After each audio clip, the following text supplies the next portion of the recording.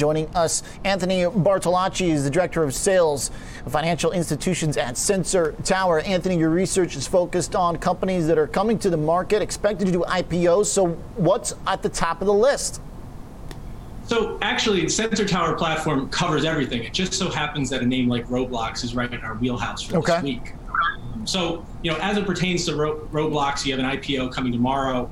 We're really focused on three things here. First is going to be revenue growth. In 2020, Roblox revenue was up about 115%. It was the #1 mobile game in the US app stores, eclipsing Candy Crush.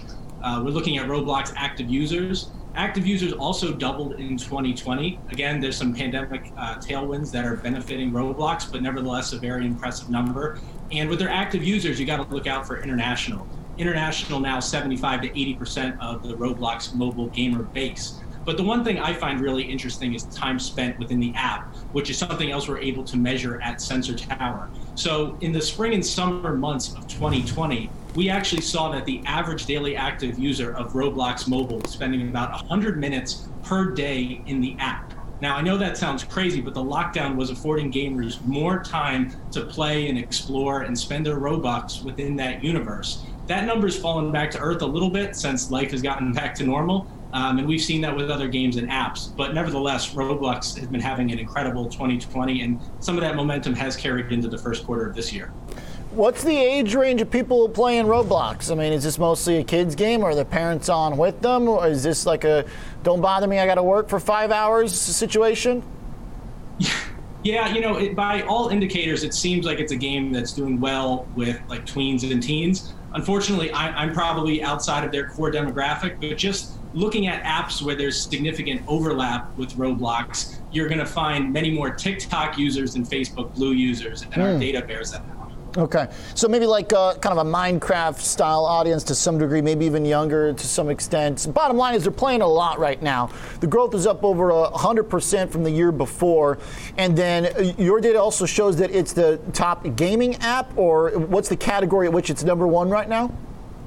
So for calendar year 2020, it was the top grossing total app in the United States, and obviously the top gaming app as well. Top 10 in terms of global games, Asia having a lot of huge performers in terms of mobile revenue.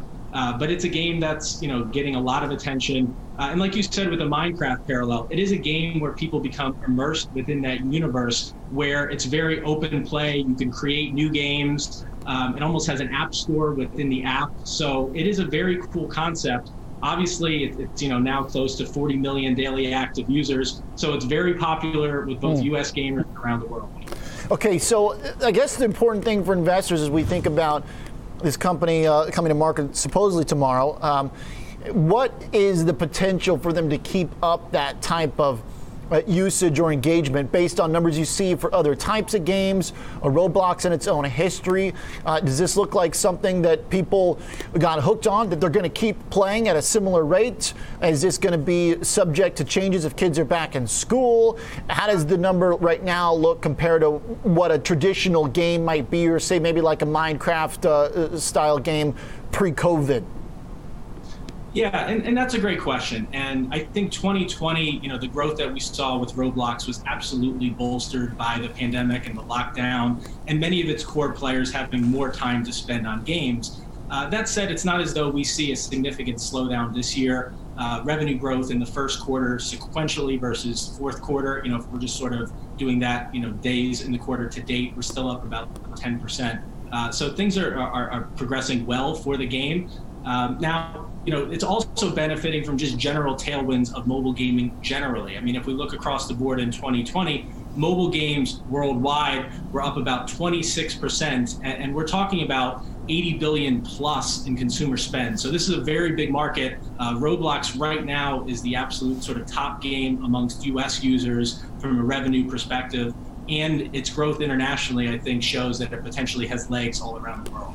Okay, I want to ask you one more thing, because there's another potential IPO that I want to get your take on for AppLovin. But just lastly, to remind us, you started off saying that the numbers have dropped a little bit in Q1, right? Just remind me what that was again, that drop off. Yeah, so that's with time spent. So time spent within the app. And as you may know, Roblox is a game where users can play across different channels, PC, mobile. There's some console versions that you can play. So it's not as though mobile is the only way in which you can access this world. But in the summer, sort of during the peak lockdowns of 2020, we were at about 100 minutes per day for a daily active user. That's down closer to the 70 range. So we have observed that, but user growth is still good, revenue growth is still good. I think, that was just such an external event that caused people to retreat to their phones for such prolonged periods. Okay. Now, we also heard last week there's another company that plans to go public, AppLovin. Now, do you also have the ability to see what kind of usage is going on with another app company? I mean, this is like an app for developing apps and using your apps.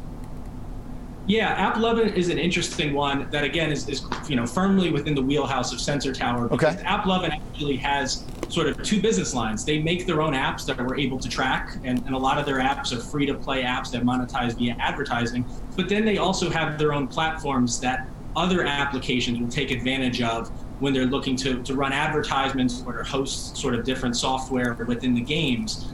Sensor Tower has a product. We have the ability to track which SDKs are installed on certain games, so we can actually look at the penetration of platforms like AppLovin or like Unity. So it is a very cool name too, and just kind of showing like you're going to see more and more of these companies that have significant exposure to the mobile marketplace. Okay.